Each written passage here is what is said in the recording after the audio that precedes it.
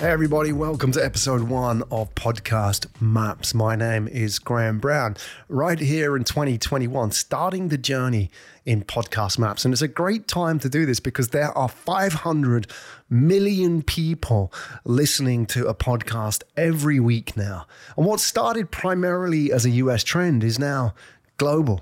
Look at the data, and this is data from my report, the Podcast Market Report. And by the way, if you want any of the data, the insights, the guides that I'm talking about in the Podcast Maps podcast, this is what you need to do. Go to podcastmaps.com. That's podcastmaps.com, and just go and get access to everything. You can sign up and get access to the Podcast Maps data application beta. You can download the podcast SEO guide currently free. I don't know when you listen to this, whether it will still be free. And you can subscribe to the podcast. I'll be sharing data, charts, stories about where we are now in podcasting on Podcast Maps. That's what it's about. It's a map. So looking at the top podcast markets in the world, if I asked you which is the most penetrated, i.e. the percentage of adults who listen to podcasts every month, market in the world, you'd probably say something like the US, because the US was first. Podcasting was invented there effectively. However, the US isn't in the top 3 of podcast markets in the world. I'll read them out to you. South Korea, 58%, Spain, 40%, and Sweden, 36%. And that data was pre-COVID. So we only can imagine how much that has grown now. So South Korea, for example, is the podcasting capital of the world when it comes to listenership. And we really are at the early stages of adoption. I look at it in the classic adoption curve. We are in the early adopters phase. So if you look at a classic adoption curve, and I've got a chart on my website, go to podcastmaps.com for the show notes. If you look at the classic adoption curve, there are 5 stages effectively in the adoption of any mainstream technology: innovators, early adopters, early majority, late majority, and laggards. So laggards, for example, that's where we are with like SMS now, for example. Innovators is where we are with Clubhouse. Early adopters is where we are with podcasting. Now, the next step with podcasting is what Clayton Christensen called crossing the chasm. That's going from early adopters to the early majority. Now, if podcasting goes from innovators to early adopters to early majority, that's effectively 50% of the market. And currently we're only at 16%, which is innovators and early adopters. It's probably not even that. I would say roughly 10 to 12%. So let's say we're 10 to 12% of the market. That makes complete sense because 500 million people listen to podcasts every week. Roughly, that's below 10% of the world's population. But if you exclude all the non-listening groups, too young, too old, that kind of thing, people who don't have access to the internet, etc., it's probably about right. I would say it's about 12%. So let's say if it's 12%, it means we're in the early adopter cycle. That therefore means to get to the early majority, we're going to see a significant growth opportunity. What do I mean by that? So to go from 12% to early majority means going from 12% to 50%. That means a 4-fold increase in podcast listenership if podcasts go mainstream. And really, we can see all the signs, but ultimately I'll leave it to you, the listener, to decide whether or not podcasting will go mainstream. If it does, it means here in Asia alone, and I'm based in Singapore, for example, in Asia alone, there are 4 billion consumers, meaning let's say you take only 3 billion of those as potential of any market. These are, the right age and they have access to technology, internet, for example, or a phone. That means 3 billion is 1.5 billion consumers in Asia alone. And look at the data on Asia. And one of the reasons I moved to Asia in 1995, originally moving to Japan, was my intrigue, my fascination with the future. So moving to Japan in the 90s really was about moving into the future. It's a bit different now. Japan isn't the market leader it once used to be, but we have China, we have Southeast Asia, we have Korea, for example, these markets, which lead in many, many different ways.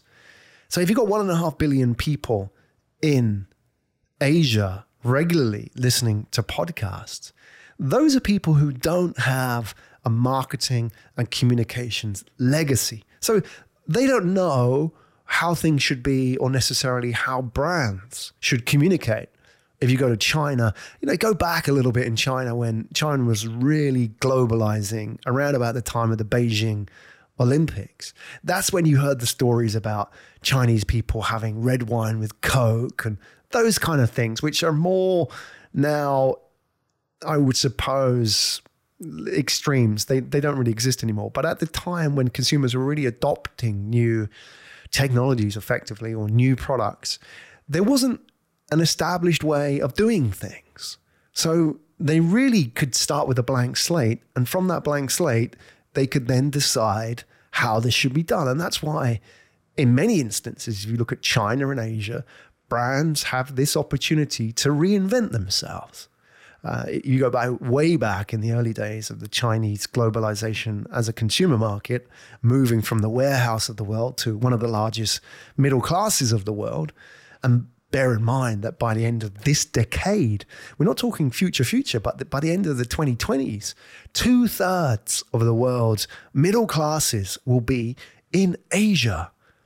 So look at the trend when China opened up. It was brands like Kappa who were seen as, there's a European sporty brand, which was a bit sort of cheap, bit sort of like casual, that now got really invented in China and became like a premium brand. And we're seeing this. I mean, you see that in India with like Johnny Walker, for example.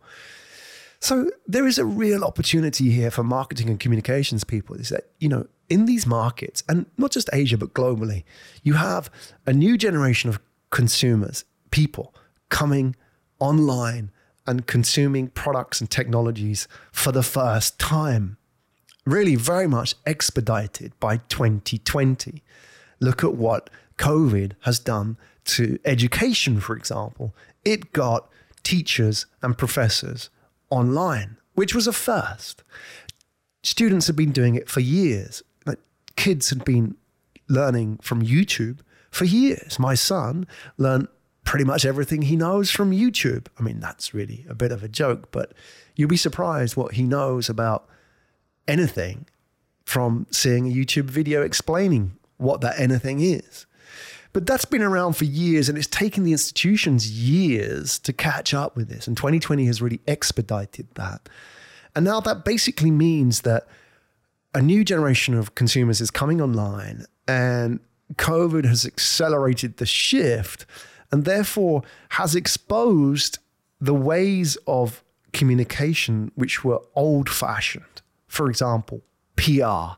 For example, breakfasts. For example, events and white papers. Whilst they may be reasonably effective today, they don't measure up to the price you have to pay for them. Take a PR company, for example, sending press releases, getting you breakfast meetings, getting you in the media. Now, obviously, the more proactive PR companies have evolved beyond that very old-fashioned way of doing business. But the point being is that doesn't work for new customers. And therefore, we have to find new ways to reach new audiences. And podcasts are one of those ways. Look at the podcast audience. If you split the audience down into two key groups, we have the heavy users who really are that innovator and early adopter group. And then you have the bystanders.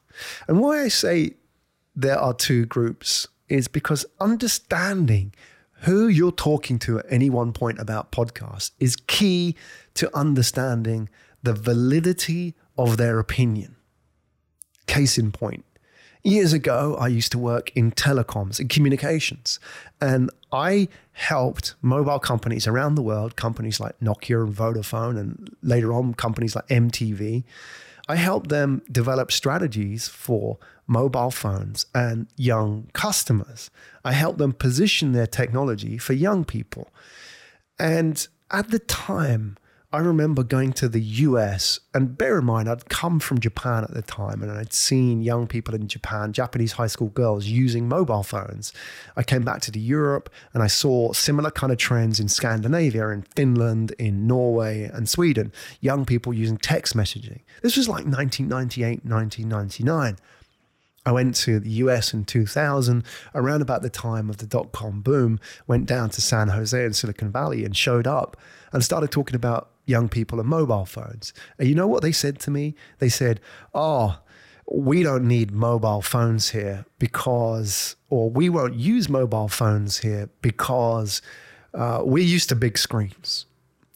Because, people aren't going to use small screens. People are used to TV. And here in America, for example, we drive to work. Whereas you guys in Japan and London, you get on the tube and therefore you need sort of, something to look at. You can't you can't listen to the radio. You can't, look at your screen, your big screen. So you need these small devices. And that's what I heard consistently 2000 to about 2003, 2004. People saying these were the majority or even the late majority looking at innovators and early adopters of mobile phone services and saying, that ain't going to work here. Or the most commonly used objection, we are different here. And what I would say to you, audience, is that you're going to hear this now because we're in a similar state with early adopters and the majority being observers of podcasts.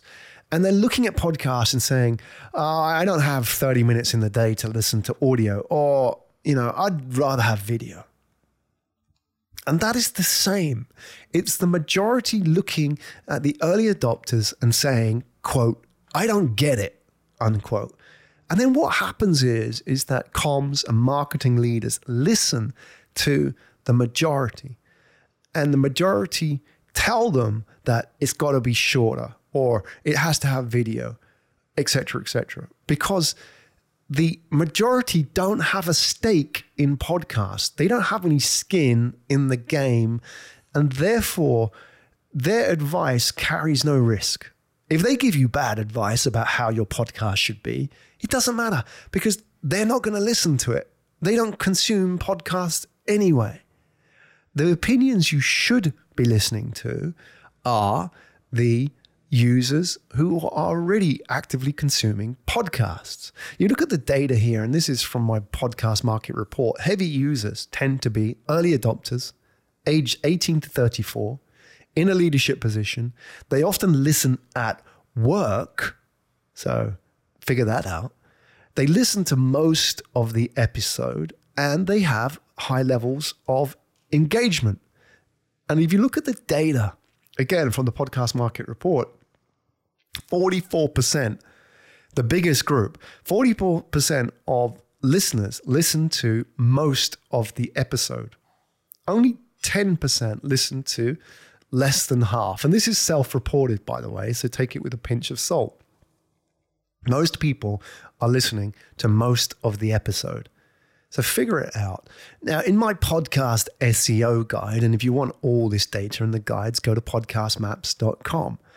We found, by analyzing roughly 900,000 podcast episodes in business, so that's the business category and all the subcategories of business on iTunes. And I'll talk about categories in a future episode of Podcast Maps, and importantly, which category you should select for your podcast. The point is that the average podcast length was 34 minutes, and that varies by category. And in a future episode, I talk about how that does vary by category. For example, entrepreneurship is the highest and marketing is the shortest podcast.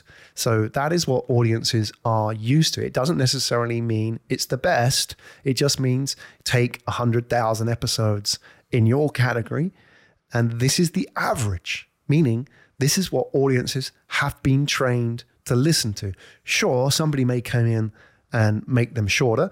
Somebody may make them longer, but that's the average. And therefore, if you want to be successful, the key is to identify deviations from the norm and reduce the variables in your podcast. So that's a key point of podcast SEO, is like, what are the best practices? And this is what I'll talk about in the next episode, podcast SEO best practices.